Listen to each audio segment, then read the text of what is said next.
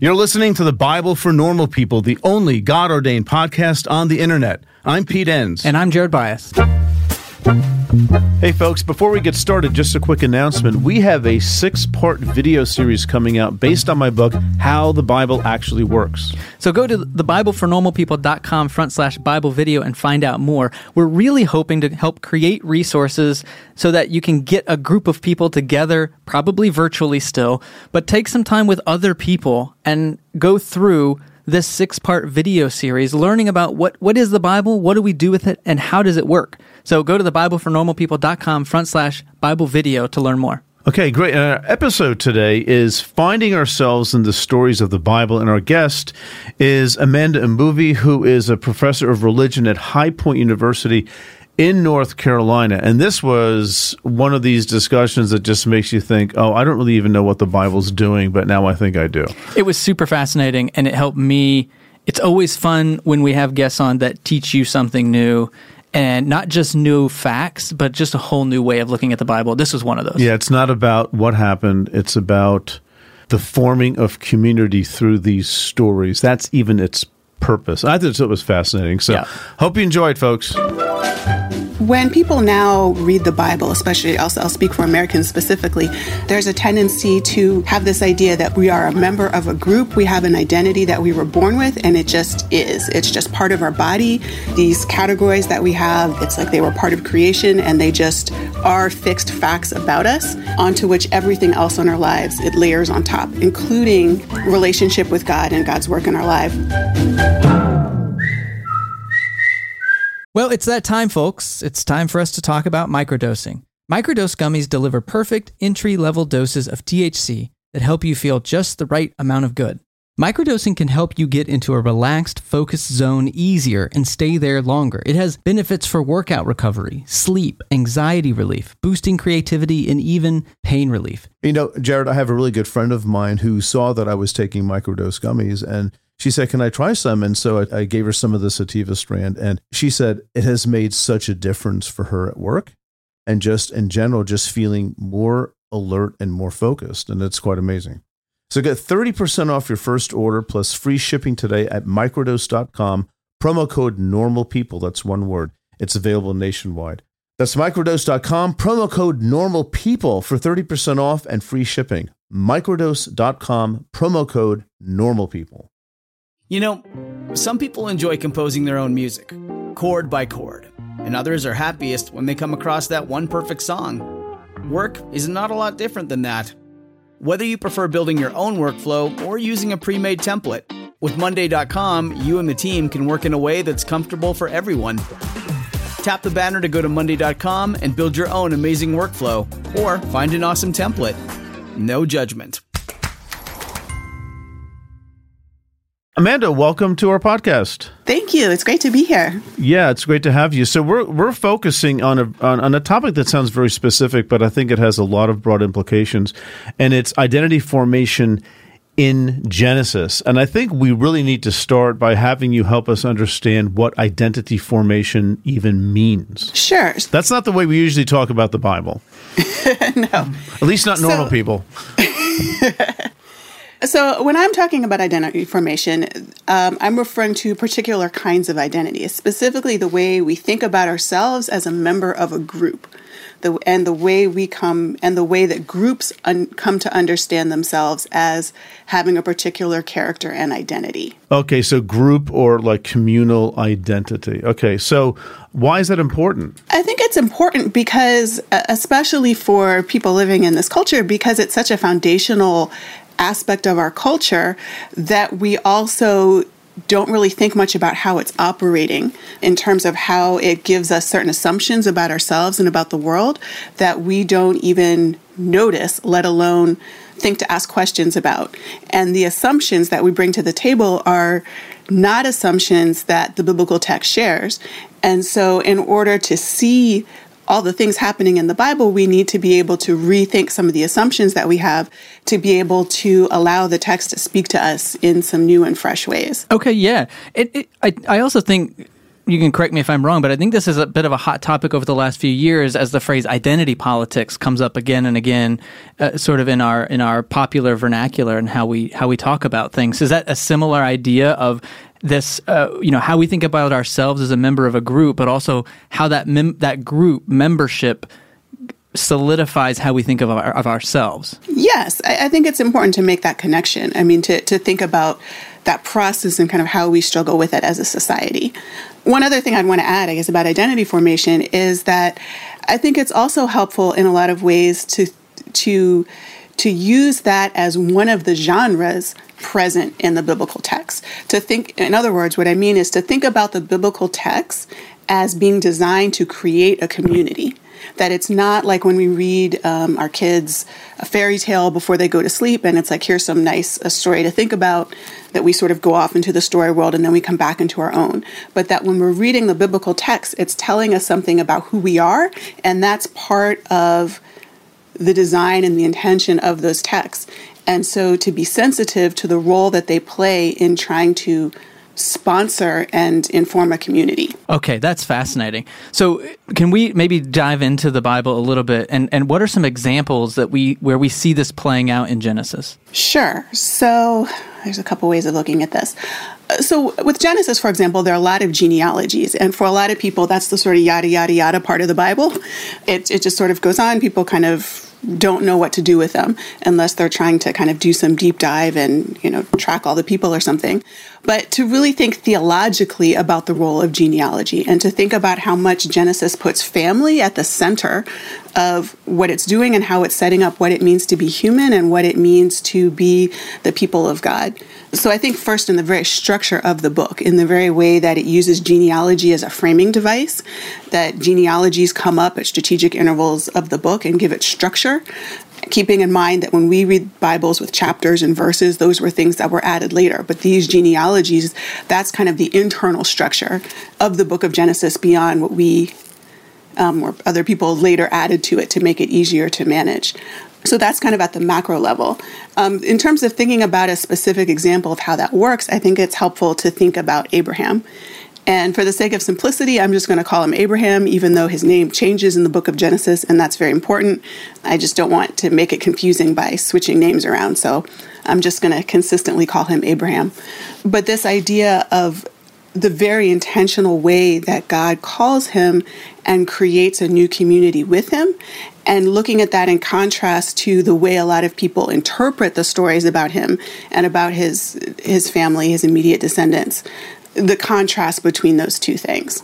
Well, I mean, there's that very interesting, getting maybe to some specifics about Abraham and identity formation and family. One of those famous scenes in the Abraham story is where he's planning on slitting his son's throat. So let's work that into this conversation. Yeah, because I know there's so much substance to what you're saying. Let's get into some of the details about the story of Abraham and how that functions as identity formation. And just to be clear about something, you're saying that the function of these texts is for identity formation. Yes. Right. For the ancient Israelites and also potentially for others who come after. Yes. Right. That's what they're there for. They're not there for historical curiosities. They're there for, this is who you are. This is where your identity is. Yes, I would argue that that's a primary function and that the other sort of genres and things serve that purpose. Right. Okay. And so I mean, Abraham's such an interesting story, or maybe we don't have to go to the Binding of Isaac episode where I'm alluding to, but just help us understand a little bit about how the Abraham story functions in this way as identity formation. Sure. So when people now read the Bible, especially I'll speak for Americans specifically in American culture, but there's a tendency to have this idea that we are a member of a group, we have an identity that we were born with, and it just is. It's just part of our body. And these categories that we have, it's like they were part of creation and they just are fixed facts about us, onto which everything else in our lives, it layers on top, including what relationship with God and God's work in our lives also layers on top.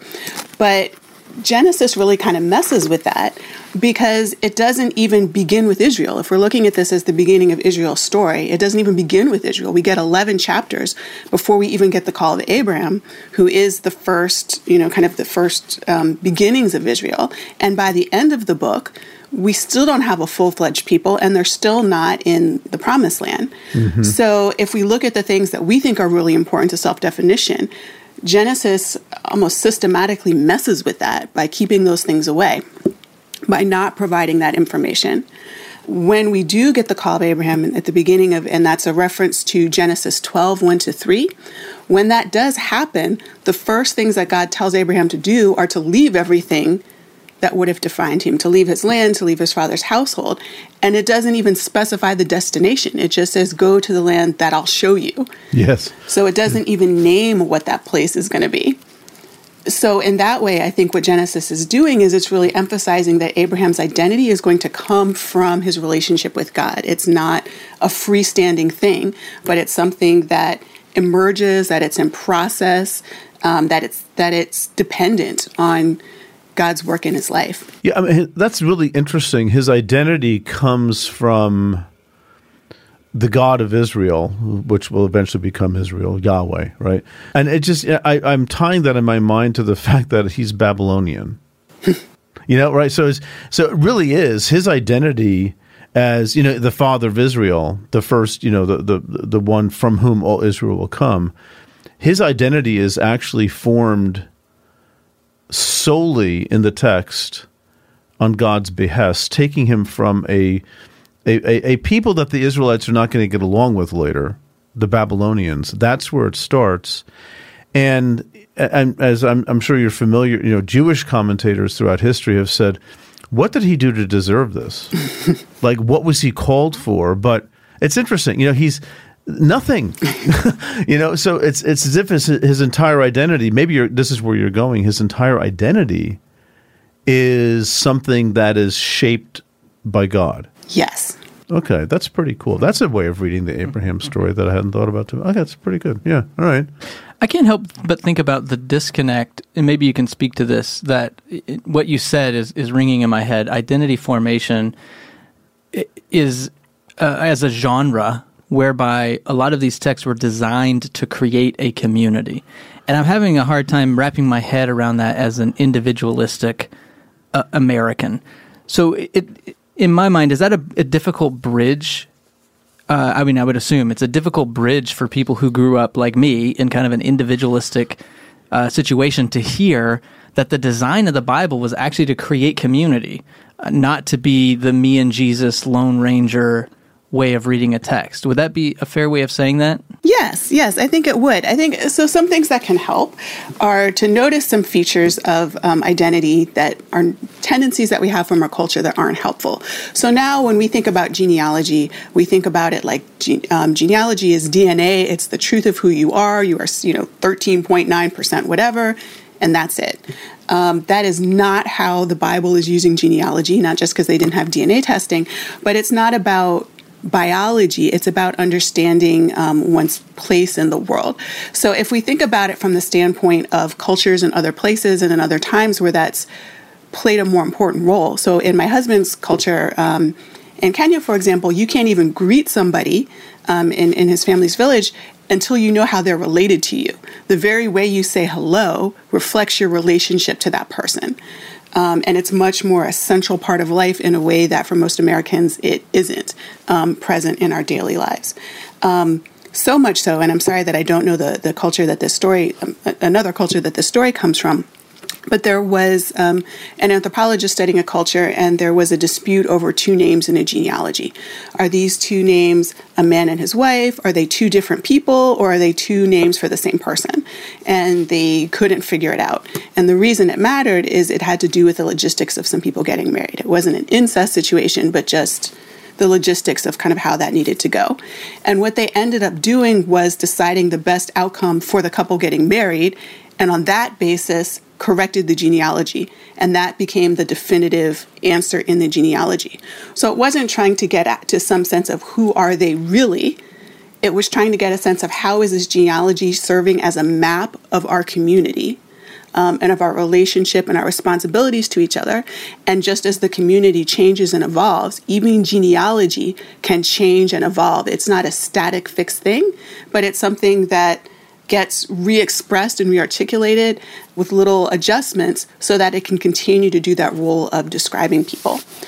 Something that's a little more relatable for more people in an American context is thinking about it in terms of a family. And this is actually how I got into bringing this perspective to the biblical text, but just studying family storytelling just in contemporary American families and looking at how people tell a story about what it means to be the Johnsons or whatever the name of the family is, how families have a particular sense of a family character and personality that they share and the ways that people pass that on.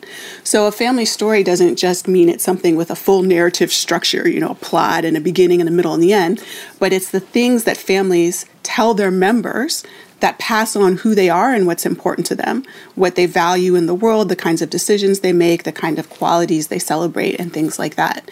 And that process of family storytelling is actually where family comes from. So it's not that family is sort of a fact in your blood, sort of a truth waiting to out, but that family is something that the members of a family actively create in large part by passing on these stories and bits of information and things like that. So, I mean, there is, I like to use the word creativity there.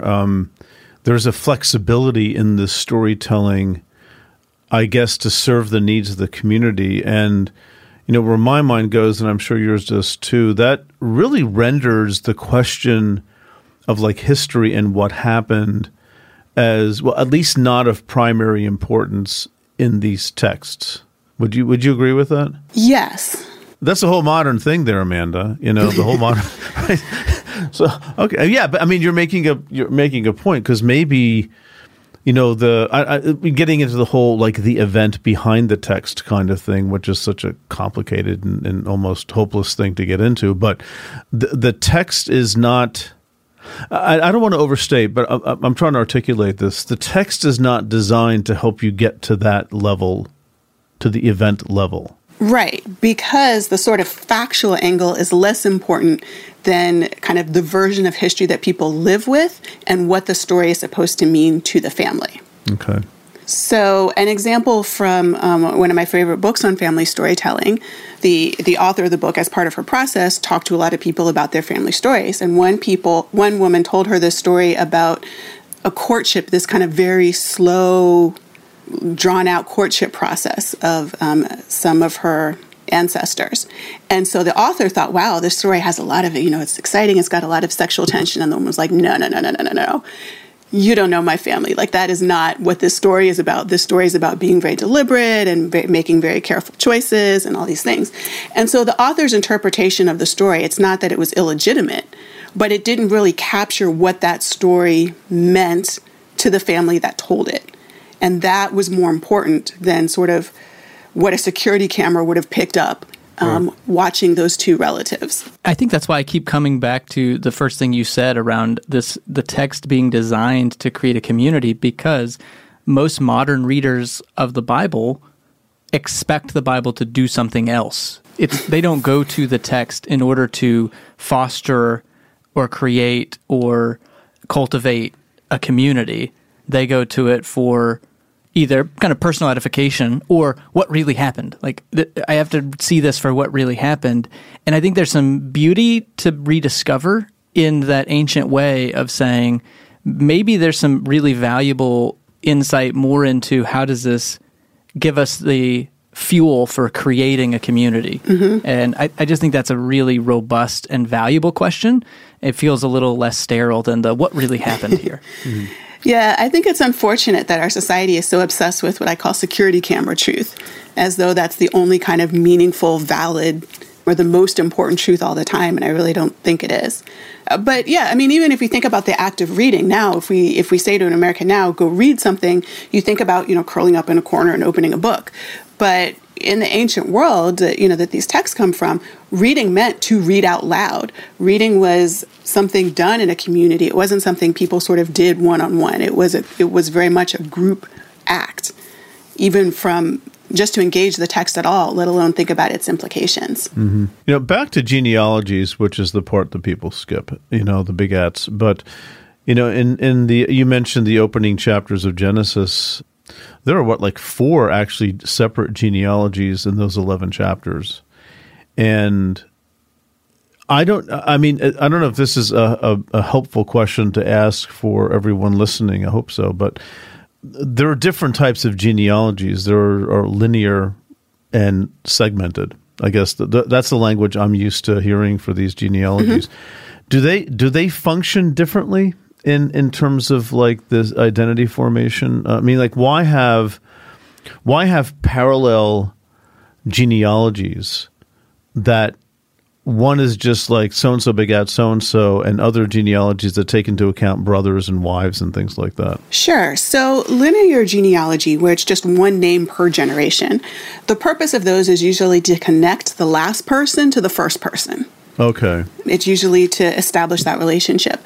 A segmented genealogy where it lists multiple offspring, usually sons, but where it lists multiple people in each generation, is more of a map of a community. And it's even, I think in some ways we can think of it as an ancient version of international relations, kind of political mapping, trying to describe the sort of historically and in present terms, the relationships and alliances of the world that people live in.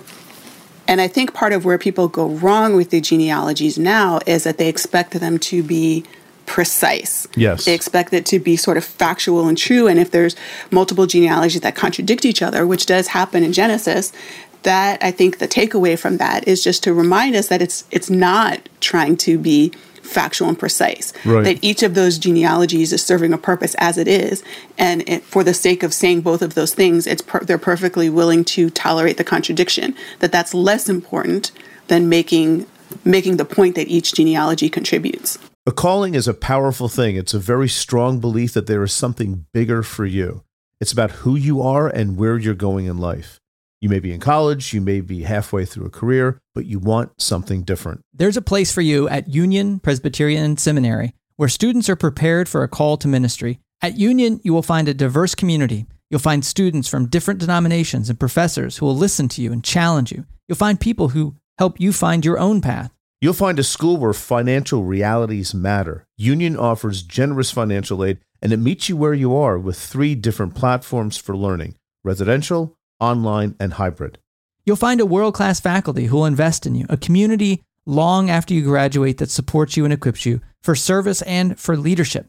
Safwat Marzouk, who has been on the podcast here on the Bible for Normal People, is a faculty at Union Presbyterian Seminary and is slated to write one of our upcoming commentaries. It's no secret, if you're a listener to the podcast, how much Pete and I have relied on our seminary education and how much that has shaped our view of the world and all of our work here at the Bible for Normal People.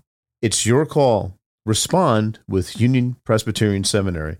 To learn more, go to upsem.edu or email admissions@upsem.edu. This show is sponsored by BetterHelp. Pete, I've been pretty emotional this week, and I was trying to reflect on why that was. And it turns out, my best friend from college just died. My mom's been in the hospital, and I just haven't taken the time to reflect and process all of that. And it's been coming out in all these wonky ways. And that's exactly what therapy can help with. That's really been my experience with therapy as well. I've benefited tremendously from therapy. And I think lately I've been able to get to the point of why. It's learning to look at your situation more as an observer from the outside instead of just reacting to things, just thinking about it and processing the information.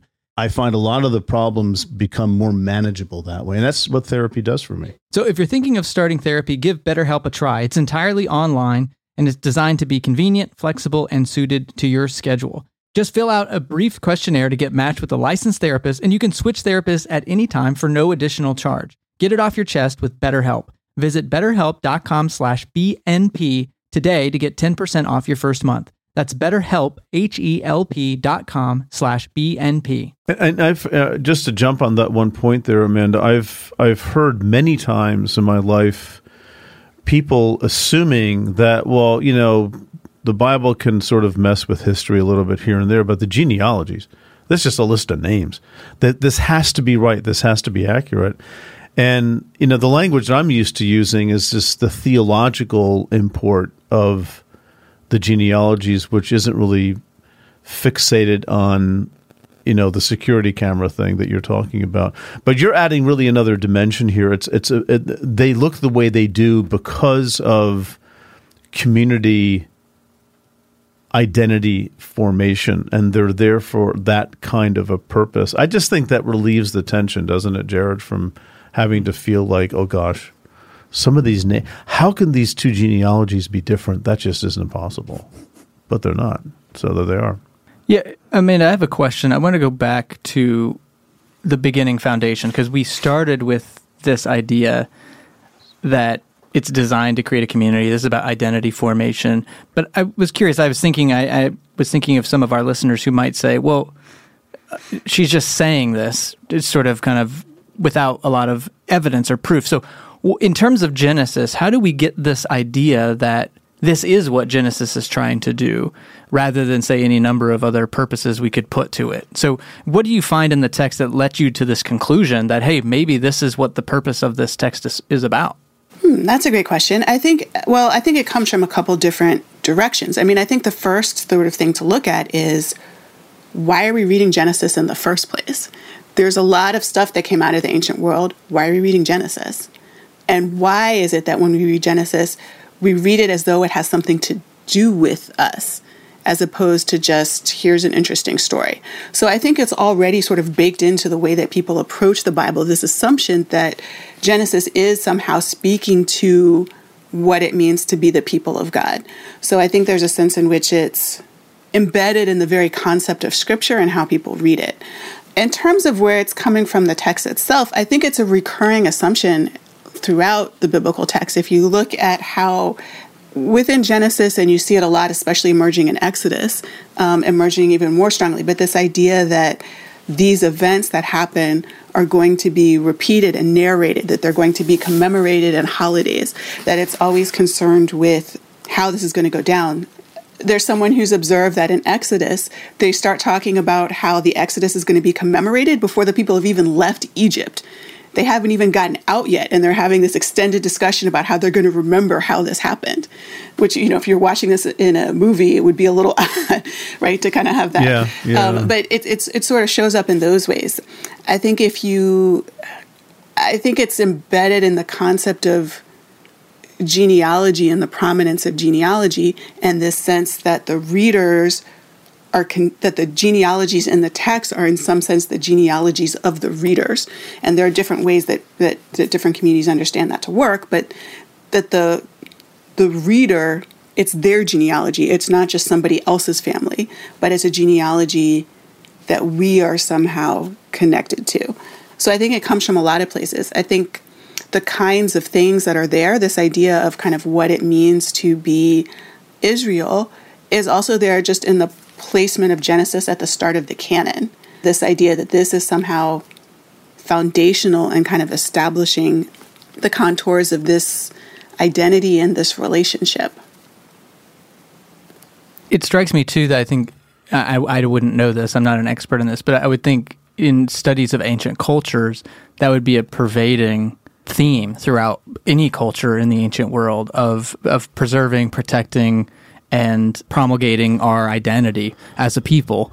And that seemed to be, even just outside the Bible, a pretty foundational purpose for storytelling when we think of even Greek tragedies and these other pieces of art. It's really about that formation of reminding ourselves who we are and our place in the order of things here. Yes, and it's really instructive to compare Genesis to something like the Enuma Elish, to compare it to a Babylonian creation story, where you have, from the very beginning, this idea that Babylon is at the center of the cosmos, that Babylon's God is the dominant God, that you get that kind of identity right from the beginning. It's not as sort of open-ended as Genesis is. It's not as all-encompassing.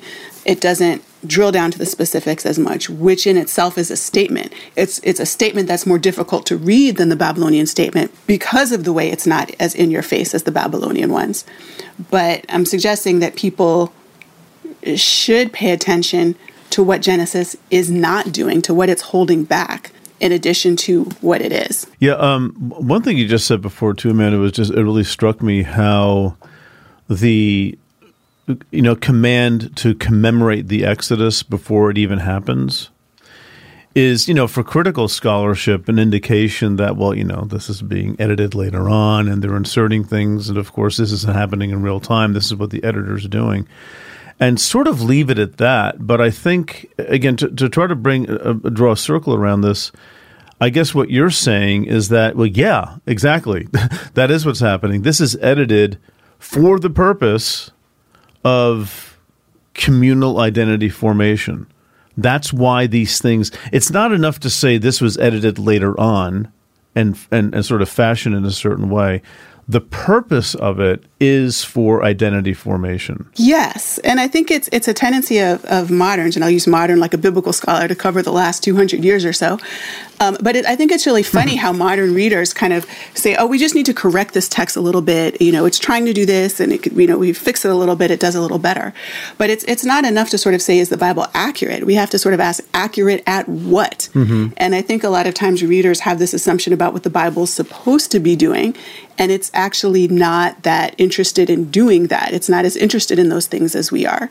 It's not as interested in a particular kind of historical accuracy. It's not as obsessed with that as we are. And so if it's not doing that, then what is it doing? People will look at the genealogy in Genesis 10 that people like to call the Table of Nations. I don't like that term, but that people will look at that genealogy and think, oh, we just need to clean it up a bit and make it, make the categories more rigid. And it's like, well, no, it's why? It's doing a perfectly good job of what it's trying to do. Why are we trying to say it's doing a bad job of something else we think it should be doing? That touches on a theme we talk about quite a bit here on the podcast, which I think it was C.S. Lewis who used the term chronological snobbery, that I see a lot of that in modern scholarship and in churches where it's sort of like, well, we have it right and we have to go fix this because they were just so primitive and look at all these mistakes they made, dumb editors. And I think that's just such a blindly arrogant way to approach the text rather than having the humility to say, maybe they were pretty smart and maybe they were just after something different than what we're expecting of this text. And I really appreciate this community creation. You have this phrase, I think it's in your dissertation, where you say the community is created and recreated through the telling and retelling of its foundational stories. And I think that's something we've lost in our church communities and faith communities. We've spent so much time running around trying to find how we can be accurate and fit kind of what we're trying to defend ourselves against this modernistic understanding of the world instead of just owning what the text is trying to do and building on that by recreating and retelling those stories in ways that make sense to our faith and bolster that. So, or to our communities, I would say. So I just think it's a powerful thing to say maybe there's something here that we could recapture rather than just saying, oh, dumb editors, we'll just solve the problems and then we'll get it right. Like, being right isn't the point. Mm-hmm. And I think also the other side in what you're saying is also that what it means that we are reading these texts that are thousands of years old and that they've been read for all this time in all these different places and are still read in a lot of different places in a lot of different communities and a lot of different cultures. And that through sharing these texts, through sharing these scriptures, we are also bound to the other people who are sharing it too. So there are things that don't make sense in our culture. I like to tell students about Olaud Equiano. In his memoir, he describes hearing the book of Leviticus, hearing things from the book of Leviticus, and how much that resonated with his experience in Africa. And that is not the experience of most people reading the Bible now. Like, oh, now I get it, Leviticus, now all this makes sense. But from his culture, that was something that that resonated, that was sort of speaking a language he understood. And so the things that one person goes, this is weird, I don't know what to do with this. Someone else says, yes, this is perfectly straightforward and clear. And so when we think about that community formation, that community goes beyond our time and that community goes beyond our culture, and that because of that diversity, it's able to speak through our blind spots that we could never see on our own. Yeah, I mean, something is striking me here, Amanda, that I think a way of maybe describing what we're even talking about here is when reading the Bible, it's really all about proper genre recognition, knowing what kind of literature you're reading. And, as we've said already, the assumptions we make about, well, it's got to be historical, in our sense of the word, and imposing categories on it. It's trying to be sensitive to the literature itself, to let it define its own categories.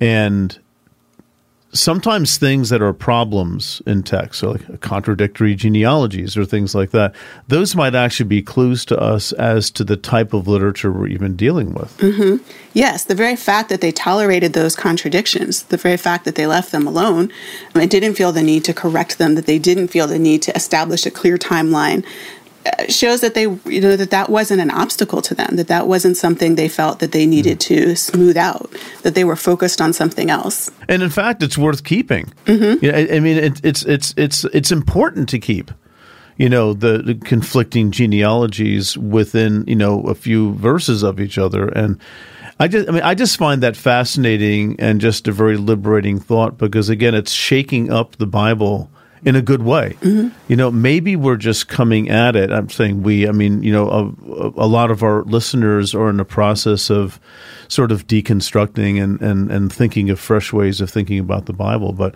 I think this is one of those pathways that can be so supportive of people looking for different ways to be reading the Bible and just thinking about what it is.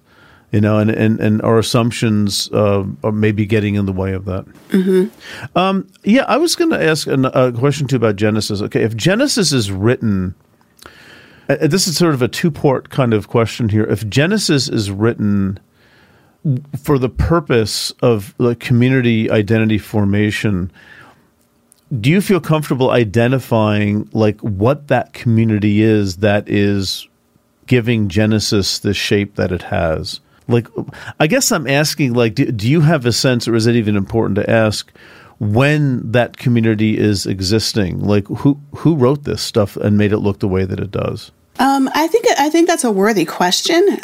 For me, it's been more important to try to deflect attention away from that question, because when it comes to identity, that question has been used to smuggle the modern assumptions about identity back in. So where we have Genesis very specifically not presenting Israel as not yet a people and not yet in its place, a lot of times the situating it in its historical context is then used to say, but this is who they really were. They did have this identity. So even though Genesis doesn't have it, they kind of pull it back in from the history. Yeah. So for the purposes of this question and for this topic, I think it's sort of important to bracket that question to really force us to reckon with the absence of a fixed established community. Right. So that question actually will get in the way, so to speak, of recognizing the community identifying function of the text. Yes. I think it's really telling that people who write about identity don't usually like to write about Genesis unless they're because it doesn't have the things we think we need to talk about identity. It doesn't have those markers, and that people tend to gravitate toward texts with a stronger imperial imprint that show something like Daniel or something like that, where it gets closer to the way we operate, and that people sort of avoid something like Genesis that doesn't seem to fit. And I think it's that very not fitting that is so valuable. Mm-hmm.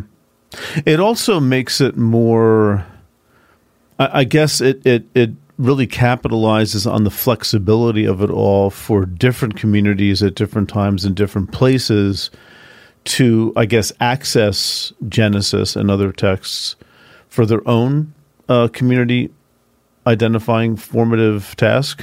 Mm-hmm. Yeah.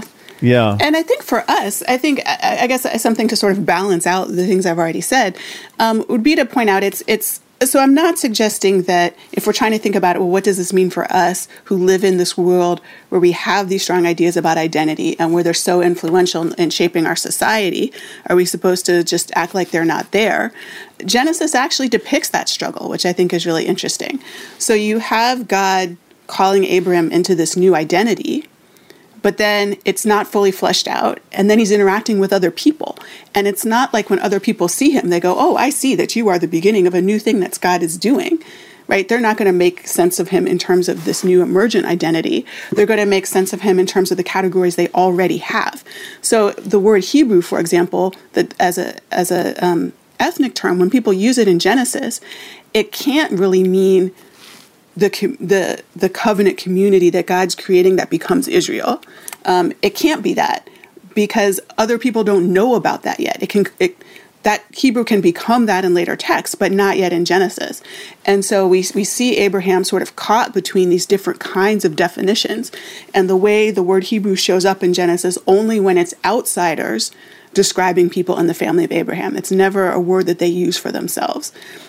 And so that process between living with the structures and expectations of our culture and the people around us, while also trying to live into relationship with God and God's emergent work, is already there in the biblical text.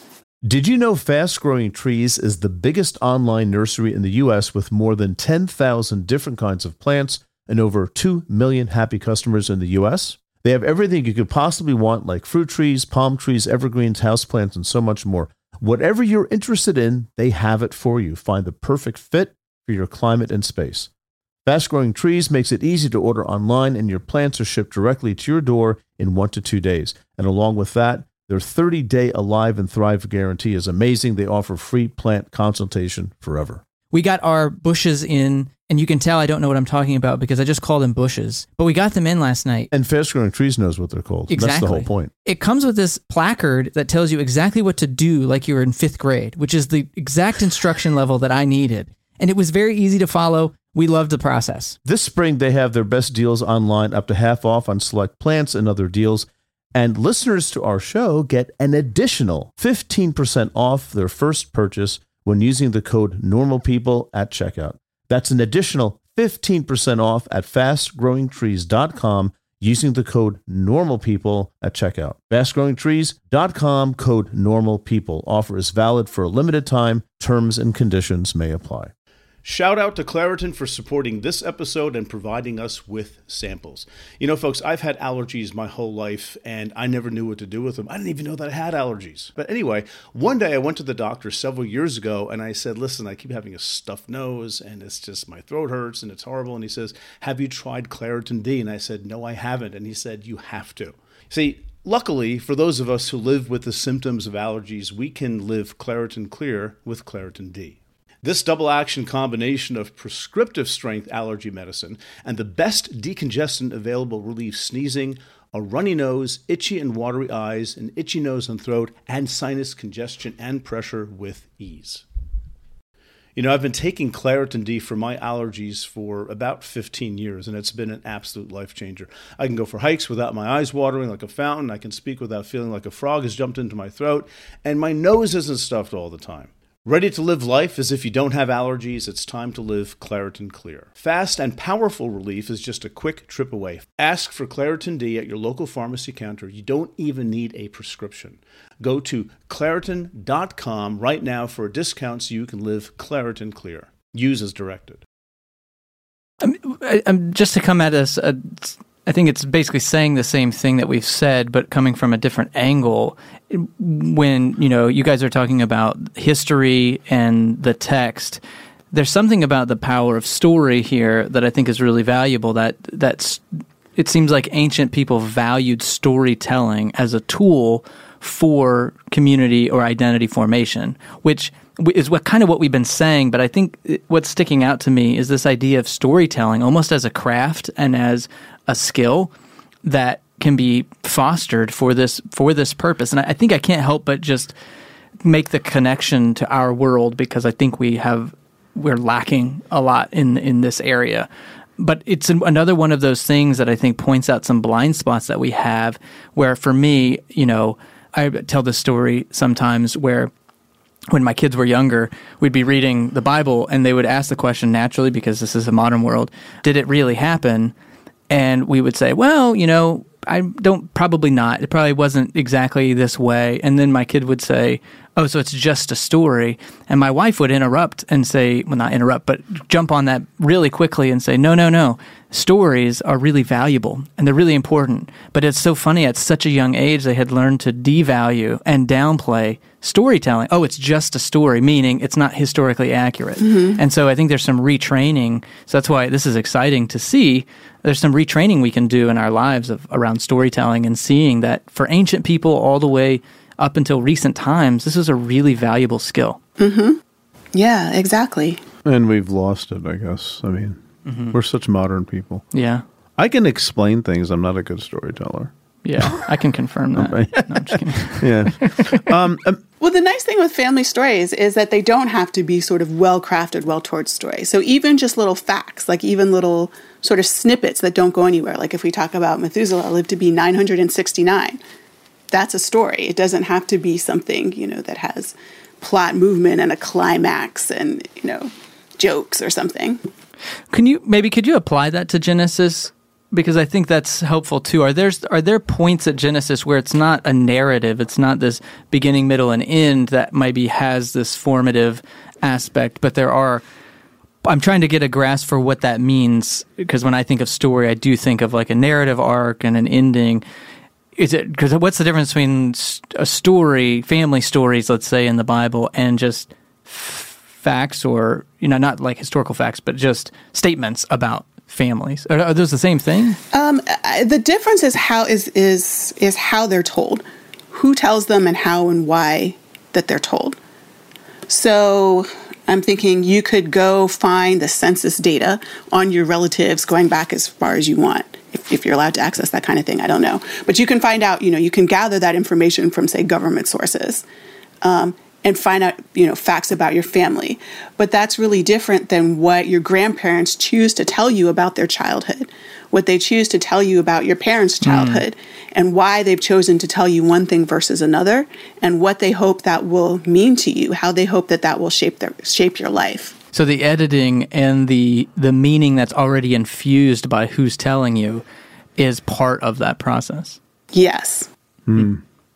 So, Amanda, would you say that this function of Genesis for community identity formation, that extends to other parts of the Bible itself, or maybe all of it? I mean, I can see it in Exodus, but, the story of David, Kings, and things like Psalms. that. Yeah, the Psalms, Ecclesiastes, Job. Are they all part of identity formation, in your opinion? I think so, yes. And I think so from the standpoint of their role in the Bible, in the biblical canon. That's a big part of what the biblical canon is doing. Yes, yeah, okay. Right, overall. So it's sort of like, yes. What is the Bible?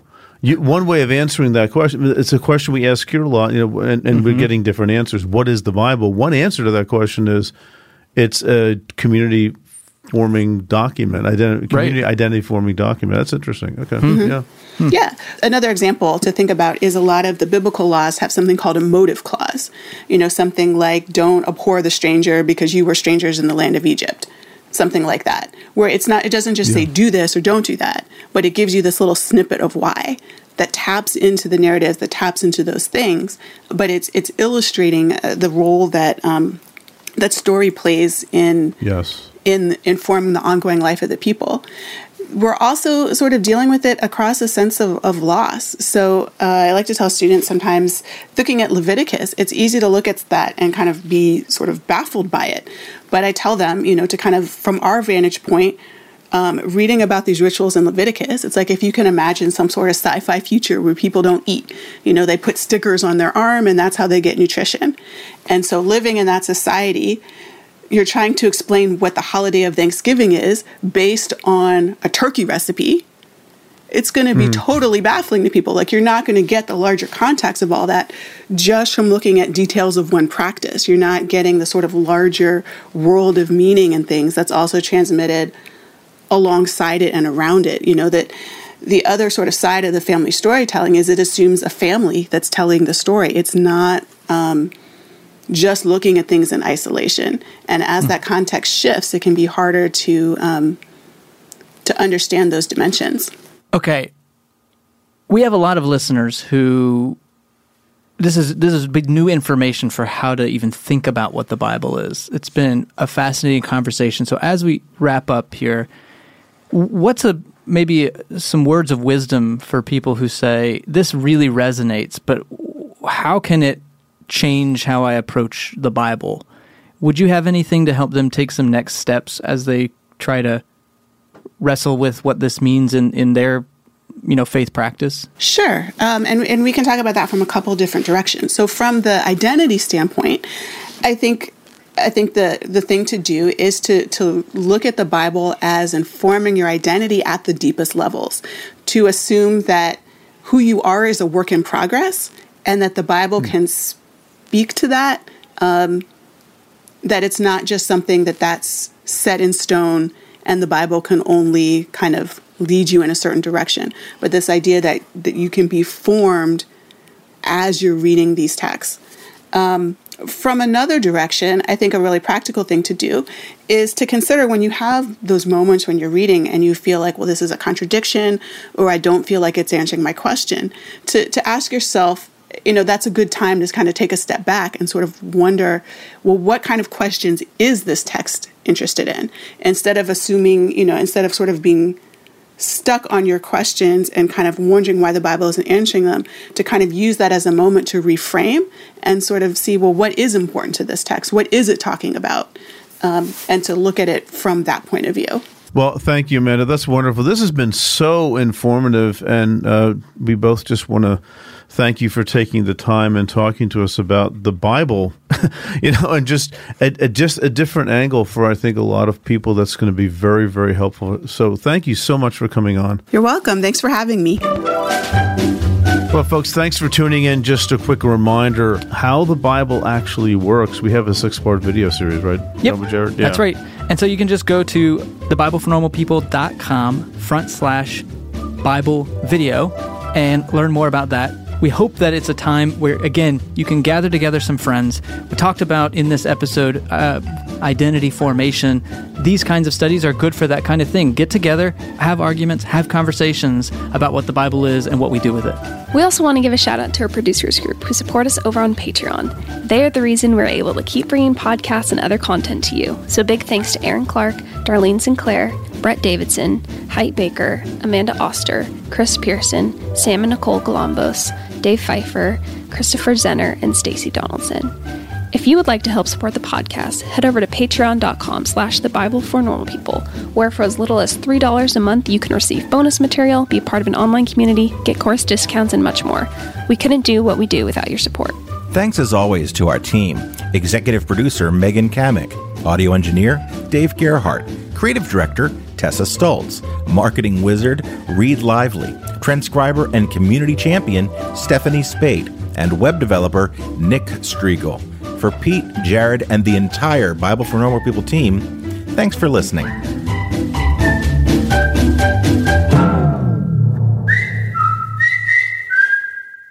We would really encourage you to grab some people, not physically. Yeah, not physically. We're still don't make it a legal thing. Exactly. But maybe a virtual group gathering. We're trying to find a way to help. God damn it! All right, we got to redo that. Yep, exactly. I think it's fine. Let's just leave that as it is. Okay. Thanks, Dave. Thank you, Dave. Bye. Our bodies come in different shapes and sizes, so doesn't it make sense that our weight loss plans should too? That's the beauty of Noom. They build a personal plan that factors in dietary restrictions, medical issues, and other personal needs so your plan works for you. Noom doesn't restrict or shame when you want to treat yourself. Their flexible program focuses on progress instead of perfection. You don't have to give up carbs or anything. And with their daily lessons, you can learn something new about your food choices every day. After just a few days of using the app, I learned how to recognize cues for overeating and how to choose the right foods to feel full. Stay focused on what's important to you with Noom's psychology and biology-based approach. Sign up for your trial today at Noom.com. That's Noom.com. And check out Noom's first ever cookbook, The Noom Kitchen, for 100 healthy and delicious recipes to promote better living. Available to buy now wherever books are sold.